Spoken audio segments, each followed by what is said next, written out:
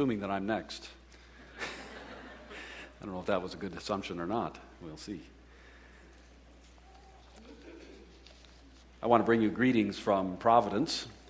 This has been a good summer for us. We ended, of course, last year, as many of you know, with a higher enrollment than we had the last couple of years, and we're excited about that. And it looks like applications have come in at the rate that we might even grow a little bit more this year. So we're excited about the opportunities God has given us at Providence. This summer we had about 600, close to 600 kids on campus for our sports camps in 6 different weeks, and that was an exciting thing. I've heard that some good things have happened, not just with the skill level of the athletes, but also spiritual input and change in kids' lives. So we're happy about that. I want to make 2 invitations to you. About 4 weeks from today in the afternoon, I hope that it's going to be a nice day, but we're going to have an installation of the new president. So you're welcome to come to that. That's at 3:30 in the chapel at Providence. And then at the end of the month, and the end of September, there are going to be 2 Harvest Festival banquets. A number of you come to that, I know, but I would like to invite you all to come. We would love to have you there and be a part of our Harvest Festival banquets. They're free banquets. All you need to do is call the school and let them know that you're coming. That would be the last weekend in September, the 27th and 28th in the evening. John Bonk, some of you remember John Bonk, is going to be the main speaker that night. And we're also going to have a quartet that you're familiar with. 4 men from White Ridge here are going to be singing and providing the music for us on that evening. So please come to our Harvest Festival banquets. We would love to have you there. I want to thank you for the invitation, and Terry, he is not here. Maybe we should Skype him. And I could thank him for the invitation to come and preach. I understand that you have been studying the Gospel of Mark for a long time, and for some reason, it turns out that you have a guest speaker at the climactic sermon on this book. I don't know if he wanted to just get out of it, that's why he went to Bolivia or what, but this is the climax to the book of Mark. Next week, of course, there is the section on the resurrection, but we come today to the crucifixion, which in the Gospel of Mark is actually the high point of the book. I'd like to begin by reading the passage, which is Mark chapter 15 and verses 21 through 47. Mark 15, 21 through the end of the chapter. Please follow along if you will. I know there's pew Bibles in front of you. You might want to take a look at that. I'll be referring to a number of these passages in the sermon, so if you want to open there and keep the Bible open, I'd be happy to. You'll find it easier to follow what I'm saying. So, right at the end of verse 20. They have this little sentence, and they led him out to crucify him. And then the text begins in verse 21. A certain man from Cyrene, Simon, father of Alexander and Rufus, was passing by on his way in from the country. And they forced him to carry the cross. They brought Jesus to the place called Golgotha, which means the place of the skull. Then they offered wine mixed with myrrh, but he did not take it. And they crucified him. Dividing up his clothes, they cast lots to see what each would get. It was the 3rd hour when they crucified him. The written notice of the charge against him read, "The King of the Jews." They crucified 2 robbers with him, one on his right and one on his left. And those who passed by hurled insults at him, shaking their heads and saying, "So, you who are going to destroy the temple and build it in 3 days, come down from the cross and save yourself."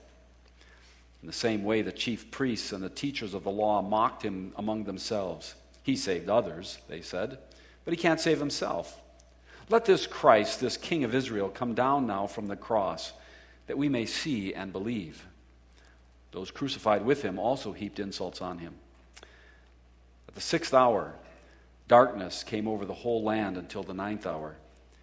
And at the 9th hour, Jesus cried out in a loud voice, "Eloi, Eloi, lama sabachthani," which means, my God, why have you forsaken me?" When some of those standing near heard this, they said, "Listen, he's calling Elijah." One man ran, filled a sponge with wine vinegar, put it on a stick, and offered it to Jesus to drink. "I'll leave him alone. Let's see if Elijah comes to take him down," he said. With a loud cry, Jesus breathed his last. The curtain of the temple was torn in two from top to bottom. And when the centurion who stood there in front of Jesus heard his cry and saw how he died, he said, "Surely this man was the Son of God." Some women were watching from a distance.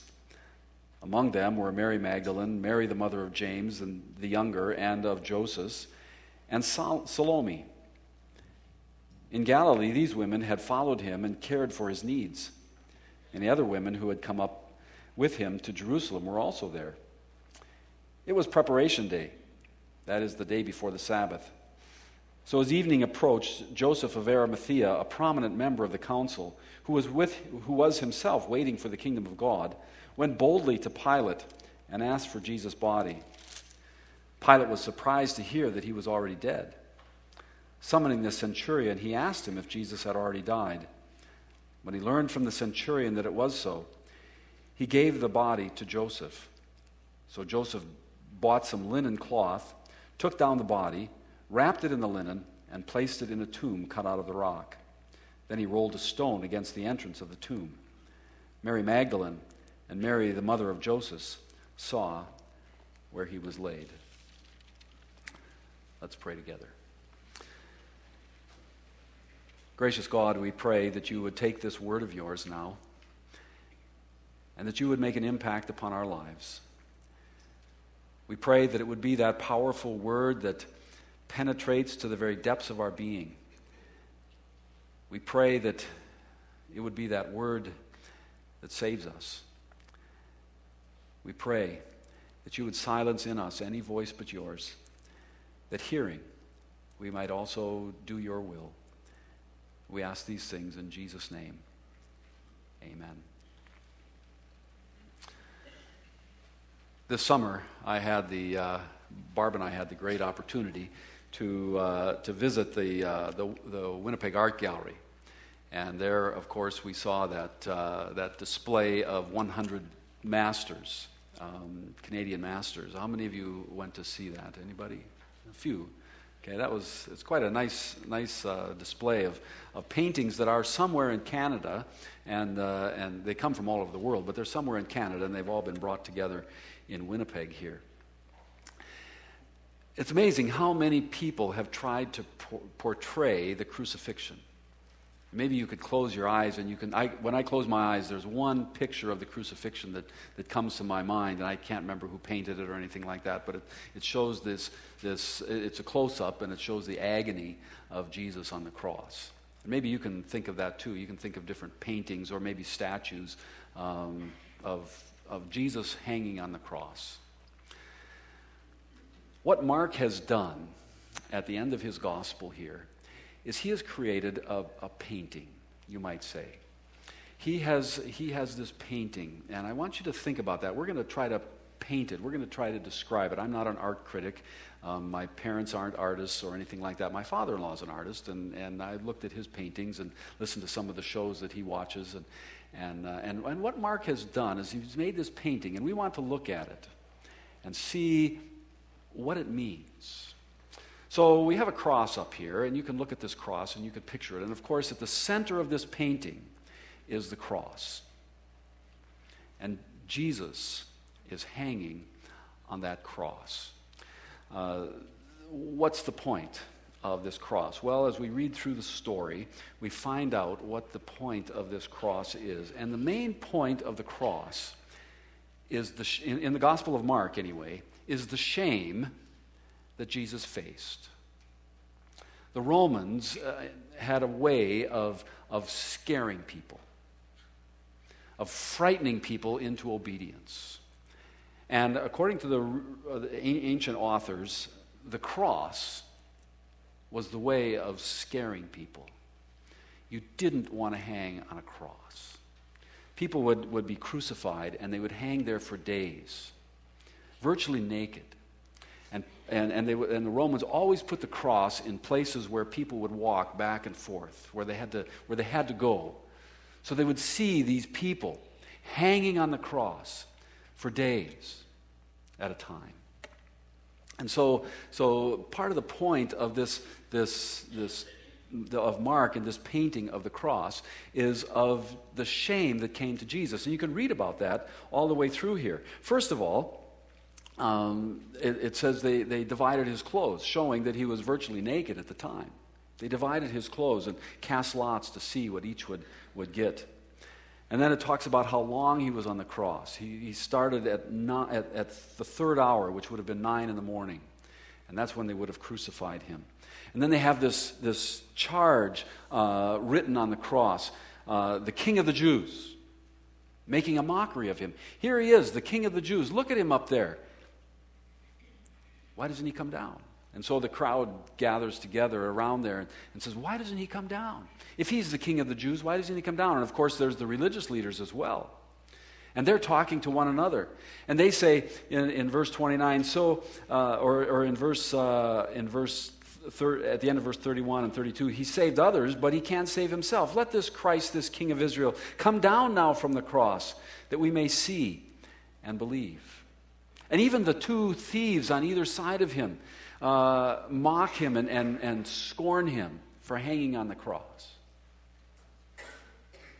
And then it gets dark. And for 3 hours, from noon until 3 in the afternoon, it's dark.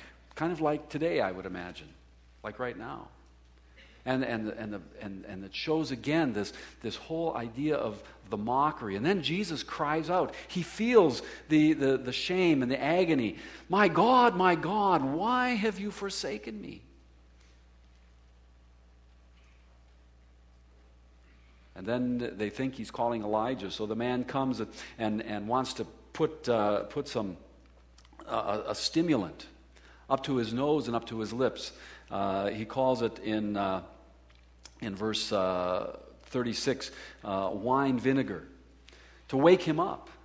They don't want him to go to sleep. They want him to suffer. They want him to hear the jeering of the crowds. And so they put this wine vinegar up to his mouth to wake him up, so that he has to face it all. And so there he hangs, the King of the Jews, shamed by crucifixion. But at the same time, Mark is trying to give us another portrait, sort of a portrait that goes right along with it. And so as he's hanging on the cross, you find that Jesus cries out with a loud voice. Now, people on a cross can't cry out with a loud voice because they're weak, they struggle. But Jesus cries out 2 times with a loud voice. First, he cries out, my God, why have you forsaken me?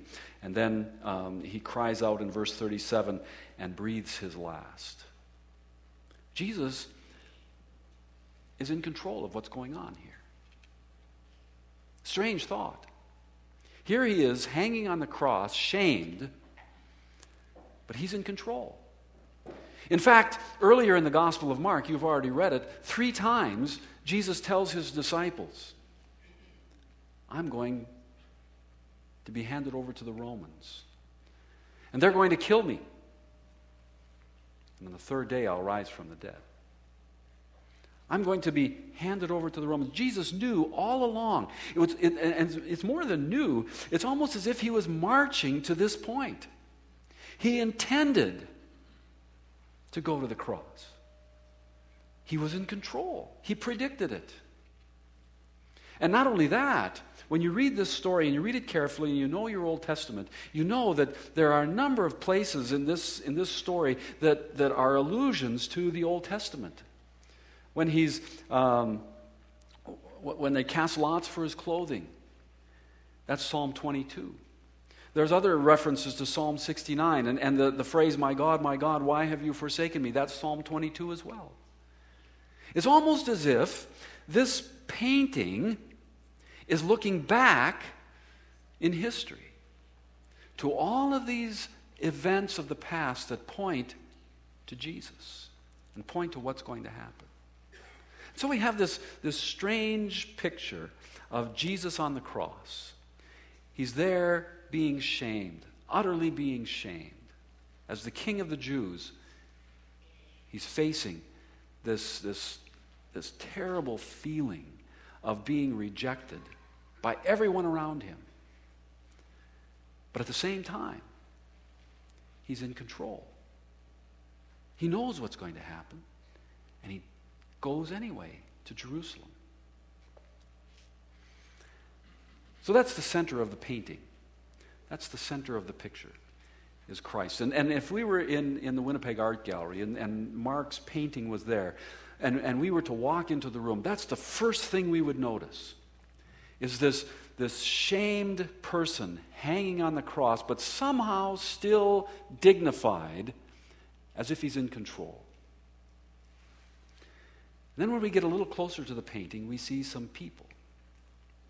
Not nameless people, the people who are mocking him and the religious leaders and so forth. They're the nameless, faceless people who are sort of in the background, and we get this picture of Jesus and the mocking and so forth. But there's three people, or groups of people, who are named here. And then one group of people that should be named that's not. The first person who's named is Simon. He's from Cyrene in North Africa, which is now Tunisia, and that's where he's from. He's probably a black African, stands out in the crowd. And he was on his way back to Jerusalem, and of course the march out to Golgotha was away from Jerusalem. And Simon was making his way back, and somebody grabs him and says, "You carry the cross." In fact, it says in it says carry the cross in verse 21. And they forced him to carry the cross. But the idea is that he would bear the cross. That's the word that's used there. It's the same word that's used in Mark chapter 8. When Jesus tells the people, if anyone would come after me, let him deny himself and take up his cross. That's the same verb. Take up his cross and follow me. And now you have Simon taking up the cross. And there's a picture of him here. I'm not sure how Mark would have painted it exactly, but there he is. And he's one of the named people in this story. And he takes up the cross. In the same way that Jesus told his disciples that if you want to come after me, you must deny yourself and take up your cross and follow me. Now, Simon, turns out, is the father of Rufus and Alexander. That's what the text says here. And so Rufus and Alexander and Rufus, were people who were known to this group of people in the church. And in fact, there's an Alexander that shows up in the book of Romans, or Rufus, that shows up in the book of Romans, that is probably the same person. Because Mark was writing from Rome, and he wants to identify who this Simon is. I think, maybe I'll use my imagination here, maybe you can as well, but I think this reference to Simon was probably his conversion experience. When he first learned about Jesus, and now his sons are following Jesus as well. Simon comes and takes up the cross. And there's a picture of him. A part of the portrait, a part of the painting is of Simon. The next group of people who are named are the women in verse 40. Some women were watching from a distance. Among them were Mary of Magdalene, Mary the mother of James the younger, and of Joseph and Salome. And there was some other women as well. And it says that they were the women in Galilee who followed him, same word as was referenced in chapter 8 when it says, take up your cross and follow me. Same word. These women were followers of Jesus in Galilee. And they're pictured in this painting as well. And you can put them somewhere in your mind in the painting. And they're watching. But they're watching from a distance. They're disciples, they're followers of Jesus, but they're a bit timid. They're stepping back. They're watching from a distance. They're not right there. There's something timid about these women. And next week, when you look at chapter 16, you will see this. These women show up again. And so there in the painting as well, the timid women, followers of Jesus. And then finally, of course, there is Joseph of Arimathea. He too is a character in this story. He's a named character. And he's in this picture as well. And he's the one who goes to Pilate and dares. In fact, the text makes it very clear that he dared, or it says boldly. The word is actually to dare. He dared to go to Pilate to ask for Jesus' body. Here was Joseph, who was a man of God, a prominent member of the council. So he was one of the ones whose friends and whose associates were mocking Jesus earlier in the text. And here he is now, and he has disassociated themselves with them, and has begun to associate himself with Jesus. And so he goes to Pilate. He dares boldly to go to Pilate and ask for the body. And of course, Pilate says he's dead already. That's not right. He's supposed to hang there for a few days on the cross as people mock him and watch him die. He's dead after 6 hours. Again, Jesus was in control of all of this. And Joseph takes the body then and buys some expensive linen and wraps the body of Jesus in the linen and lays the body in a tomb close by, a rock that was hewn out of rock. And so Joseph is there as well in this painting. Now, when you look at that painting, there's somebody that should be there that's not. And this is part of Mark's story as well. Who's not there? The disciples, the apostles. They're not there. They're conspicuous by their absence. They're not in the painting. They should be. They were followers of Jesus. But they're not there. I have a friend named Joel Williams who wrote his dissertation on the Gospel of Mark. And his thesis in this dissertation was that it's the minor characters in the Gospel of Mark who understand who Jesus is. And these apostles, they always get it wrong. You know, the people that seem to us to be the closest to Jesus, the people who are supposed to get it, don't get it in this gospel. It's just one of the facts of the Gospel of Mark. So we have this painting then, and there is this painting of Jesus on the cross. And there are these people around him, these named people. There's Simon, there's these women, there's Joseph of Arimathea, and the disciples are absent. There's one more person. Well, there's a couple more people, but one in particular who's in this story, but you can't see him. He's there, and when you look at the story, when you look at the painting, I'm not sure how Mark would do it in a painting, but I know how he does it in his text. Who's there that you can't see? Notice verse 38. Verse 38. The curtain of the temple was torn in two from top to bottom. Who tore it? Who tore that curtain? Doesn't say. And how could it be torn from the top to the bottom? It would have been a relatively tall curtain. How could it be torn from the top to the bottom? The answer, of course, is God. You can't see him, but he's there. He's there. And he's the one who rips the curtain. He's the one who rips this curtain, which in one sense allows people into God's presence. And in another sense, allows God out of that Holy of Holies, which was in some sense bound by the curtains that are surrounded and by the walls that surrounded. And now God is free. God is free to work in people's lives. Why? Well, almost all of the songs that we sang this morning tell us why. Because when Jesus died, when he breathed his last, that was it. The penalty was paid. The curtain was open. And God could come out and we could go into God's presence. And that's the significance of this cross. That's the significance of Jesus breathing his last.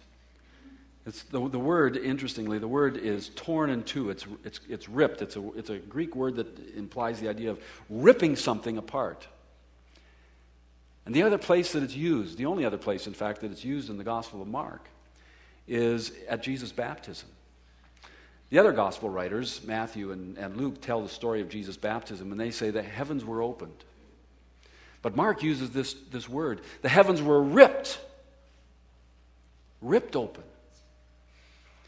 And the dove, the Spirit comes down and rests on Jesus like a dove. It's the same word. The heavens are ripped open, and now this curtain is ripped open. And people can actually enter into the very presence of God, and God is free to work and to come to earth in the person of the Spirit to draw people to himself. And there's one more person in this picture. We've seen this picture. There's Jesus on the cross, suffering the shame, but still in control. There's Simon, and there's the women, and there's Joseph. And in some way, there is God present in all of this. And there's one more person. He's a Roman. He's a soldier. He's in charge of 100 people. He's called a centurion. And he's standing, it says, opposite to Jesus. And he's watching this whole thing take place, this crucifixion. And he says, to no one in particular, but he says, surely this man, this person, was the Son of God. Watching how he died, watching all of the activities and everything that happens, this person, and you can almost see him right in the very front of the picture. Now that we're close enough to the picture, you can see this soldier, and you can tell it's a soldier by how he's dressed and so forth. And he says, this was truly the Son of God.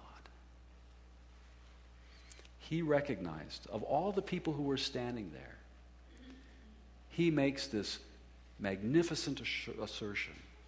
He is the first human being in the Gospel of Mark. The demons make this assertion earlier. But he's the first human being who says, this is the Son of God. It's how Mark starts his Gospel. The Gospel of Jesus Christ, the Son of God. That's how Mark starts his Gospel. That's sort of the title to the book. And now we come down to the very end.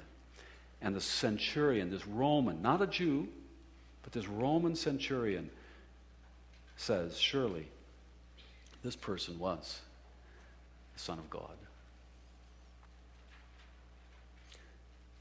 So what do we do with this painting? We've walked into the art gallery.